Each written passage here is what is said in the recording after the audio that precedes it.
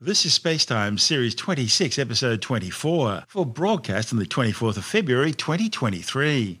Coming up on Spacetime, a study of the complex Martian subsurface, astronomers angry over commercial satellite pollution, and China busy with spy satellites and balloons.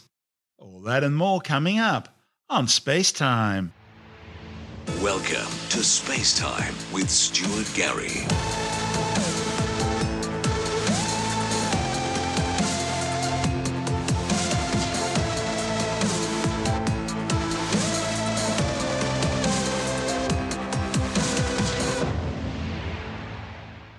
Ground-penetrating radar from China's Martian rover Zhurong has revealed shallow impact craters and other geological structures in the top 5 meters of the red planet's surface. Zhurong was launched back in July 2020, landing on the red planet's Utopia Planitia region in May 2021. Utopia Planitia is a large plain in the Martian northern hemisphere, near the boundary between the Martian northern lowlands and the southern highlands. The region was chosen because it's near the suspected ancient shoreline of what was once a vast northern hemisphere ocean. The tiny rover's primary mission was to search for evidence of water or ice. Large reserves of underground ice were identified in a nearby part of Utopia Planitia back in 2016. That was by radar observations taken by NASA's Mars Reconnaissance Orbiter. After landing, Zhurong travelled about 1.9 kilometres south, taking images of rocks, sand dunes and impact craters along the way, and also collecting data from ground-penetrating radar. Ground-penetrating radar detects features underground by sending electromagnetic pulses into the ground, which are then reflected back by any subsurface structures it passes over.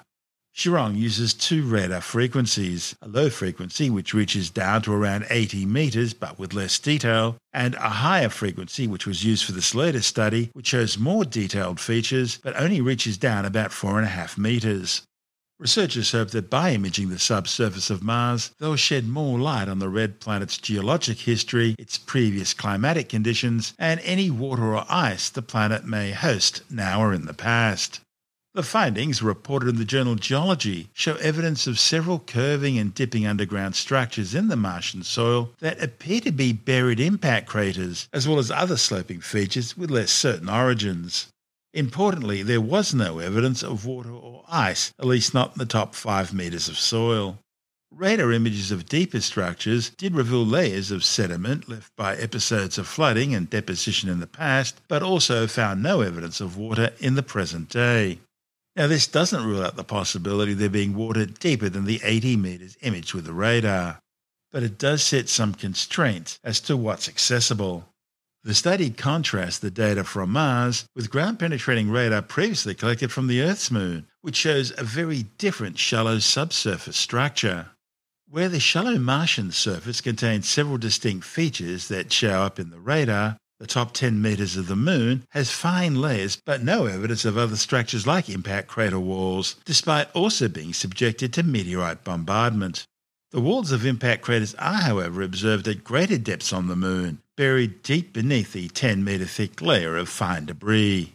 The difference could be the atmosphere. While Mars has an atmosphere only 1% as thick as the Earth's atmosphere, that's still a lot more than the Moon, which has virtually no atmosphere at all.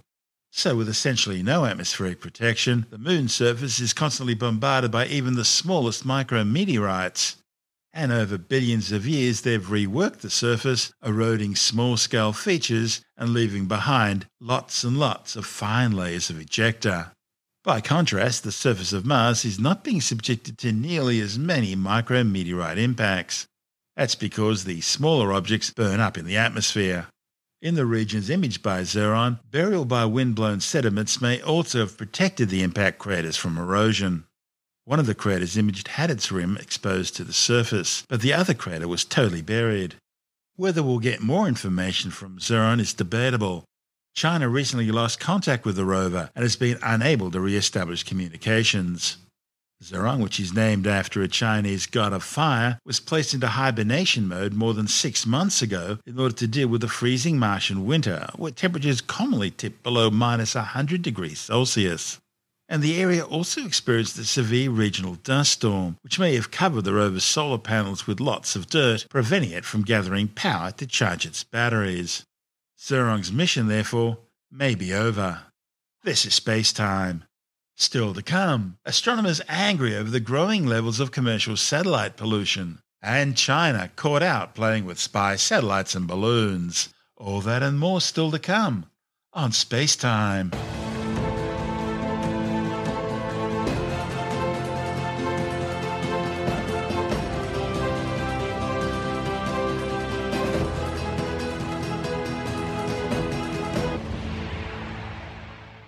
There's growing concern in the scientific community about the number of commercial satellites now being launched into orbit, many of which are reflecting so much light they're destroying important astronomical research. It's now commonplace for major scientific projects to be disrupted by trains of satellites streaking across the skies. The International Astronomical Union has formally warned that some of these spacecraft, such as the massive Blue Walker 3 telecommunications satellite, are every bit as bright as first magnitude stars, which puts them on par with some of the brightest stars in the sky.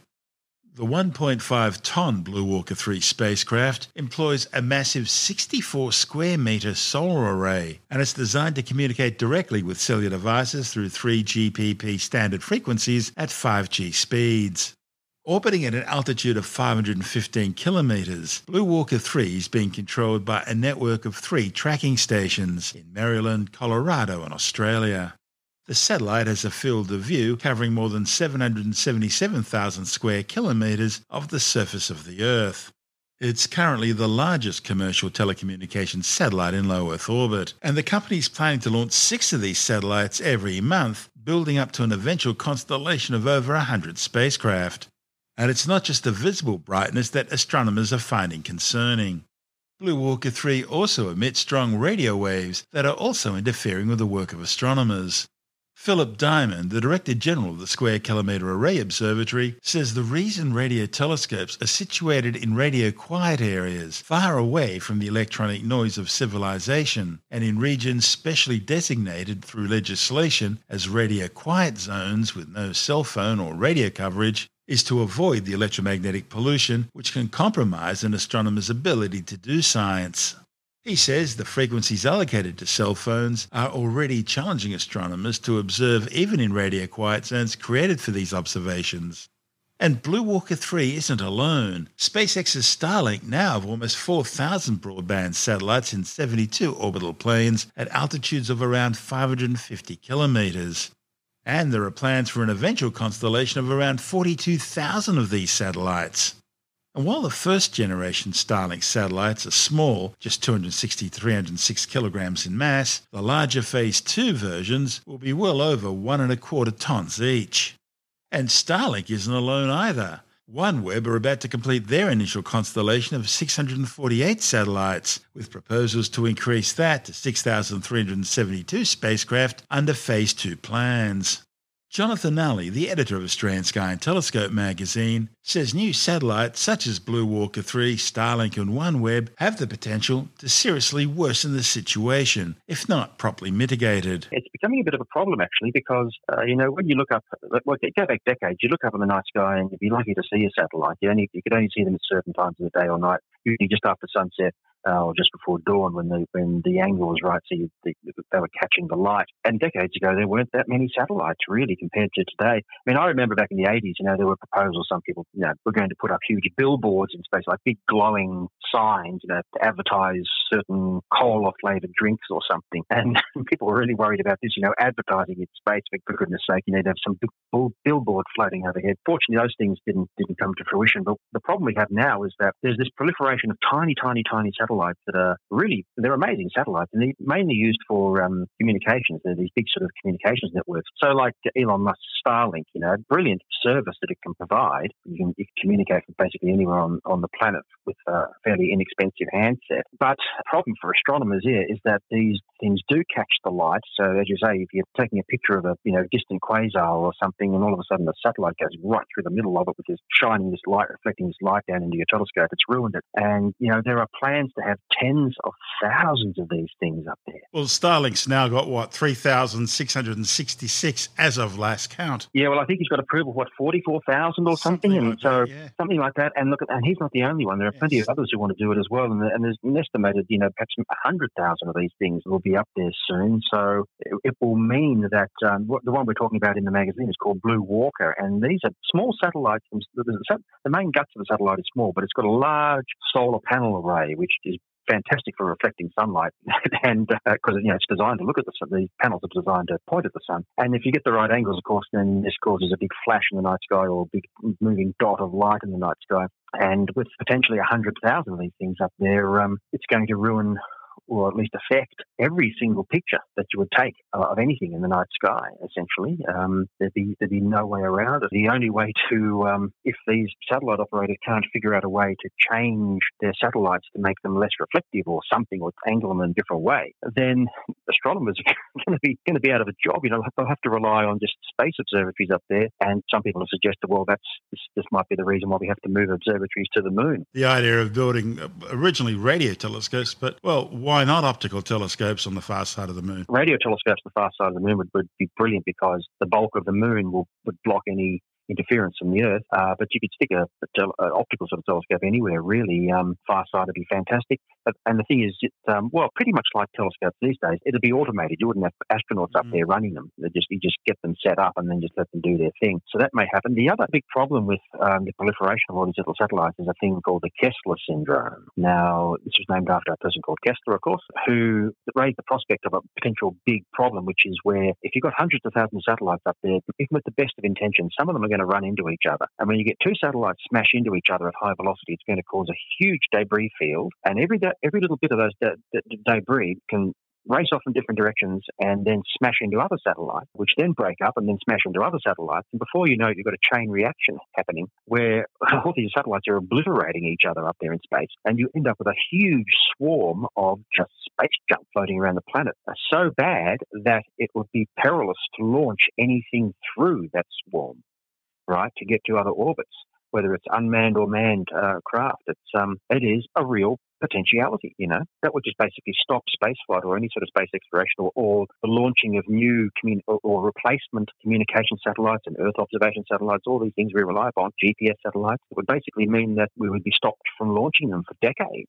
This we wanted to run the risk of every third one getting destroyed, or 2 out of 3 getting destroyed on their way up. We'd have to send up lots of them and hope to get some get through. So that's another big problem, or potential problem as well. It's provided a great opportunity for a company called Leo Labs to develop their own satellite control system, a traffic control system for satellites. So you know where your satellites are and where potential dangers threaten, so you can avoid them. So you can avoid them, but it's all very well. But what if one malfunctions and you lose control of it? So well, then you get a Hollywood movie made. The one good thing the movie Gravity did was it showed us what the Kessler syndrome was like. Correct. That's exactly right. Yeah, that was brilliantly portrayed in that movie. I mean, the idea of jumping from one spacecraft to another, that's not going to happen. But look, there's the space station just over there. Yeah. They took some understandable license, I guess, with the laws of physics to make the story work. That's Jonathan Alley, the editor of Australian Sky and Telescope magazine. And this is Space Time. Still to come, China launching more and more spy satellites and now spy balloons.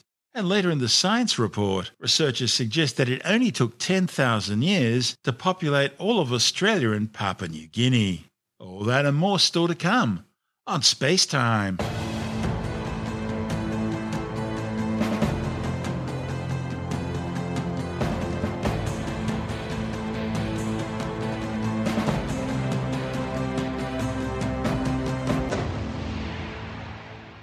It's been a busy start to 2023 for China, with multiple rocket launches, many carrying military spy satellites, as Beijing continues what Chinese President Xi Jinping and his communist government describe as preparations for war.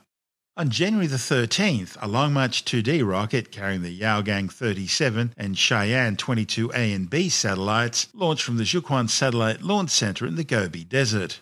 The United States Space Force's 18th Space Defense Squadron says the 3 spacecraft were placed into a 515-kilometer high circular orbit.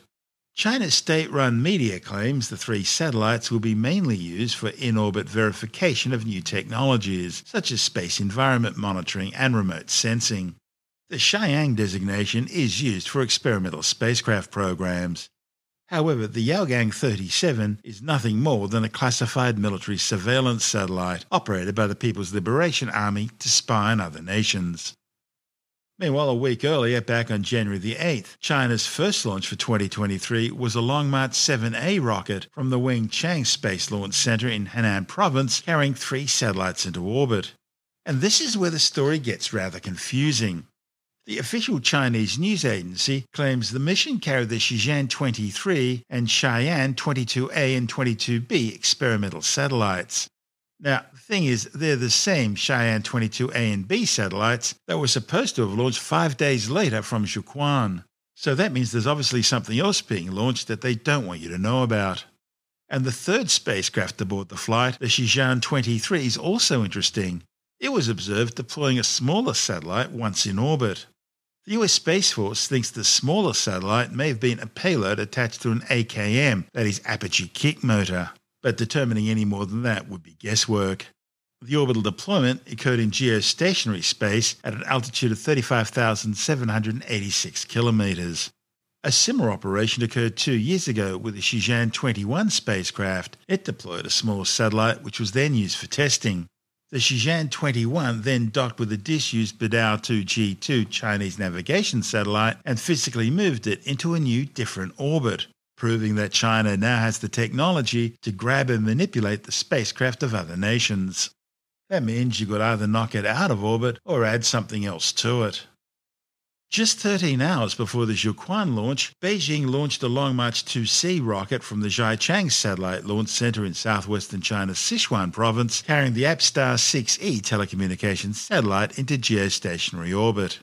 The 4.3-ton satellite carries 25 Ku band and 3 Ka band gateway transponders. It'll be used to provide high-throughput broadband telecommunications services on a footprint covering Southeast Asia. Then on January the 15th, China launched a Long March 2D rocket from the Taiyuan Satellite Launch Center in northern China's Jiangxi province, carrying 14 satellites into orbit. The payloads included a mixture of remote sensing and optical high-resolution surveillance satellites. A week earlier, Galactic Energy launched its 5th Series 1 rocket from Zhaiquan, carrying 5 small satellites into orbit. The successful mission brings to 19 the number of satellites placed in orbit by Galactic Energy. The 20-metre-tall Series 1 launch vehicle can place payloads of up to 300 kilograms into 500-kilometre-high sun-synchronous orbits. China now has an estimated 611 satellites orbiting the Earth, including more than 259 Earth observation, surveillance and reconnaissance satellites, and they include at least 47 Gaofeng and 112 Yaogang spy satellites. China has announced plans to carry out at least 60 orbital missions this year. And of course, it's not just satellites. On February the 4th, a US Air Force F-22 Raptor shot down a high-altitude Chinese spy balloon which had been flying over at least half a dozen classified American nuclear facilities. Beijing claimed it was just a rogue weather balloon that had veered off course. Yet its flight path just coincidentally happened to take it over several intercontinental ballistic missile launch silos and a number of US Air Force bases. Former US Joint Chiefs of Staff Chairman Mike Mullen rejected China's claims that it was simply blown off course, saying the balloon had propellers and was maneuverable, able to change its course and altitude at will. The Pentagon says the 60-metre tall balloon flew at an altitude of 55,000 feet or 17 kilometres at an average speed of 25 knots or 46 kilometres per hour. It was carrying an extensive solar array and several tons of surveillance and reconnaissance equipment designed to intercept signals and communications and then beam that data by satellite back to Beijing. The Pentagon says steps were taken to prevent the balloon's instruments from collecting confidential information during its flight. It says it monitored the balloon being launched from China's Henan Island, flying towards the US military base on Guam, but then suddenly veering northeast and entering US airspace over Alaska's Aleutian Islands on January the 28th. It then flew over mainland Alaska and Canada before suddenly heading south and re-entering the continental United States airspace over northern Idaho on January the 31st. The next day, it was spotted over Montana's Minuteman III missile silos before heading towards the Ellsworth Air Force Base in South Dakota, where the U.S. Air Force's new B-21 stealth bombers are being based. The balloon was finally ordered shot down above the Atlantic Ocean off the coast of South Carolina, falling into relatively shallow waters just 14 meters deep, where it was retrieved by the US Coast Guard and Navy. Beijing later acknowledged a second balloon, another weather balloon, had run off course. This one was spotted by US and Colombian officials as it drifted over Latin America. And that's raising questions as to how many of these balloons are being launched by China and over which countries. Throughout this saga, US President Joe Biden has been heavily criticised over his failure to act earlier when the balloon first appeared in US airspace. He was then criticised for his overcompensation by ordering the military to shoot down 3 further smaller balloons without identifying what they were. We know one was the size of a car that was shot down over Alaska. A second one, sort of lozenge-shaped, was shot down over Canada's Yukon Territory by US fighters, not by the Royal Canadian Air Force. And a third hexagonal object took 2 missiles to shoot down over Lake Huron. After initially trying to avoid the issue, Biden was later forced to confirm that none of these 3 objects were spy balloons, but rather legitimate civilian weather and scientific balloons. In an attempt to deflect criticism from Biden's failure to act earlier, the White House claimed 3 similar events had occurred during the Trump presidency. However, that was quickly rejected by General Glenn Van Heck, the commander of the North American Aerospace Defense Command NORAD, who said no such events had ever been detected. The White House were then asked if aliens from outer space could have been involved, from which point the whole thing's degraded into a bit of a farce. This is Space Time.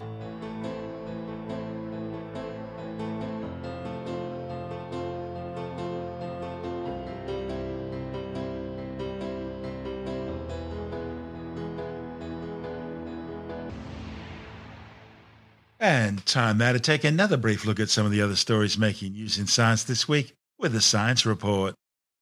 A new study has found that around 1 in 6 Australians over the age of 14 are still using tobacco and cannabis, or both, despite their known carcinogenic and mental health effects, respectively. The findings, reported in the Australian Drug and Alcohol Review, are based on a study of over 20,000 people. It shows that 1 in 10 smoke tobacco, while nearly 1 in 12 use cannabis. The authors looked at the rates of cannabis and tobacco use over the past 12 months, and they searched for patterns to the type of people who use them. They say 2.4% of respondents use both tobacco and cannabis, 5.5% use cannabis alone, 8% use tobacco alone, and 84% of people use neither. A small Australian trial has shown that adding a type of high-fibre supplement to people's diets helped reduce their blood pressure by changing their gut bacteria.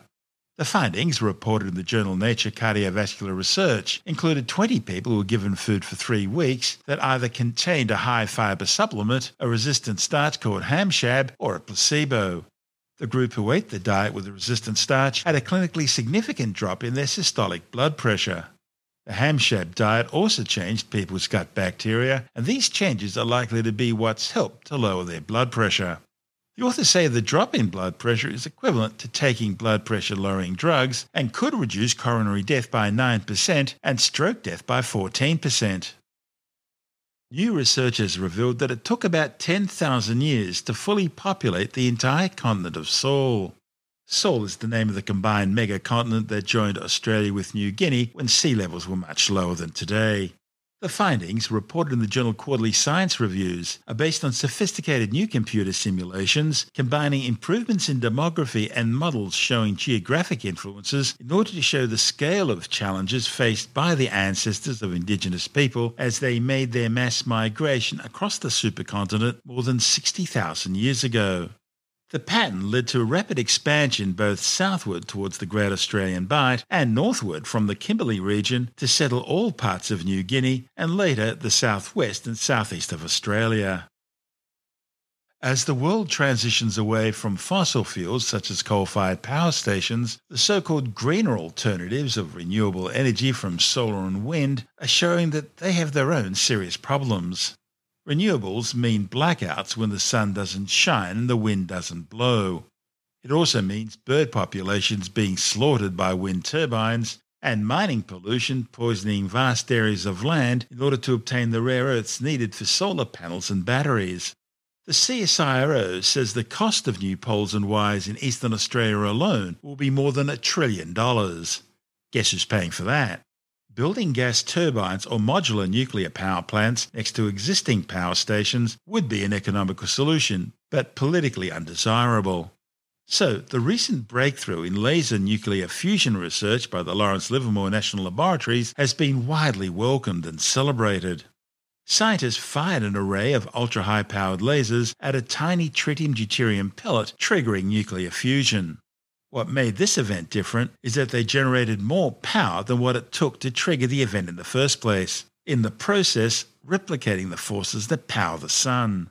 It's a small but highly significant step on the ladder to produce pollution-free limitless energy, and without all the radioactive waste associated with today's nuclear fusion power stations. But there's a big difference between doing it for a split second in the lab and being able to replicate that on an industrial scale, generating enough reliable electricity to power a city. And so that's triggered a good degree of skepticism, despite the important proof of concept advances that it's achieved. Tim Mendham from Australian Skeptics says there have been lots of promises before about nuclear fusion, and a commercial supply is still decades away. The trouble is with the history of nuclear fusion energy has been full of ups and downs and missteps and hoaxes and misunderstandings and all sorts of things, which make people wonder, will we ever get there? Obviously, the idea is that to get there is the power, it's the activity that powers the sun, and if we can have it, we do without all waste. It's an easily accessible source of warming would end. Global warming would end. Reliance on fossil fuels would end. I don't know if global warming would completely end. It would certainly end a lot. The idea is that, therefore, you can get unlimited energy from a source that is really basically water, and you use that for fusing hydrogen. But people have been trying to do this for 100 years, ever since people started looking at the makeup of atoms, etc., say with atomic physics and that sort of thing. And they've had very poor success, actually, obviously, along the road here. Some good ideas, some bad ideas has been tried out by Europeans, Americans, Russians, all sorts of different people. There were some very badly designed experiments as well, like cold fusion. Yeah, cold fusion with the Ponce and Fleischmann, the two American researchers who had this great claim that was totally overhyped, but it was picked up by a lot of magazines, science, probably sober science publications and that sort of thing, as an amazing breakthrough. And it turned out that it was totally, I wouldn't say a hoax, it was just an error, a mistake, just an over-enthusiastic Badly response. designed experiment. Yeah, but there are others. There's a fellow in Italy who has supposedly developed a desktop fusion reactor, which would be interesting, seeing as fusion reactors tend to be rather large. This is basically you plug it in and you can create fusion energy. He's been touting this around all over the place, trying to get people to buy licenses, to get investors, to get all sorts of things, and there really is no evidence. We skeptics here, we investigated it and had a look at it, had a look at the wiring, etc., and we found there's probably sort of some rather hidden wiring involving power in, power out, using the earth connection or whatever, that it's not quite what it appears to be. And it sort of fooled a lot of people. The followers of the history of nuclear fusion probably who are following it very closely, and they have very jaundiced view about a lot of these people. So it's not skepticism of nuclear fusion per se, but it's skepticism and cynicism of the history of it so far. Yeah. Well, the thing is, even with this Lawrence Livermore experiment, which was a success, it was a once-off thing. They needed so much energy to carry out this fusion event. It's not something they can do continuously. It's not something you couldn't have tapped your power system into it, because it lasted how long? A gazillionth of a second, I think. A gazillionth of a second, that's a scientific term. Yes, a gazillionth of a second, and it's not something you can actually practically apply at this stage. They're just showing that it works. It's not something you can actually use at this stage. So the theory is they want to get the practical proof of it, and they're heading that way. Eventually, we would think they would, but how far down the track that is? Well, I've been reporting on this for the last 30 years of my time as a reporter and a journalist and a broadcaster, and I can tell you that it's always been about 20 years away. It was 30 years ago, and it's 20 years away 10 years ago, and it's 20 years away now. Yeah, and it's the improvements are tiny incremental improvements, right? But this one is interesting because they are getting more energy out than put in, but you've got to continue it. You've got to have the right technology. As you say, it has to be repeatable, and that's the hard thing. So maybe they've cracked it, but it's going to be a long time before it becomes anything usable. That's Tim Mendham from Australian Skeptics.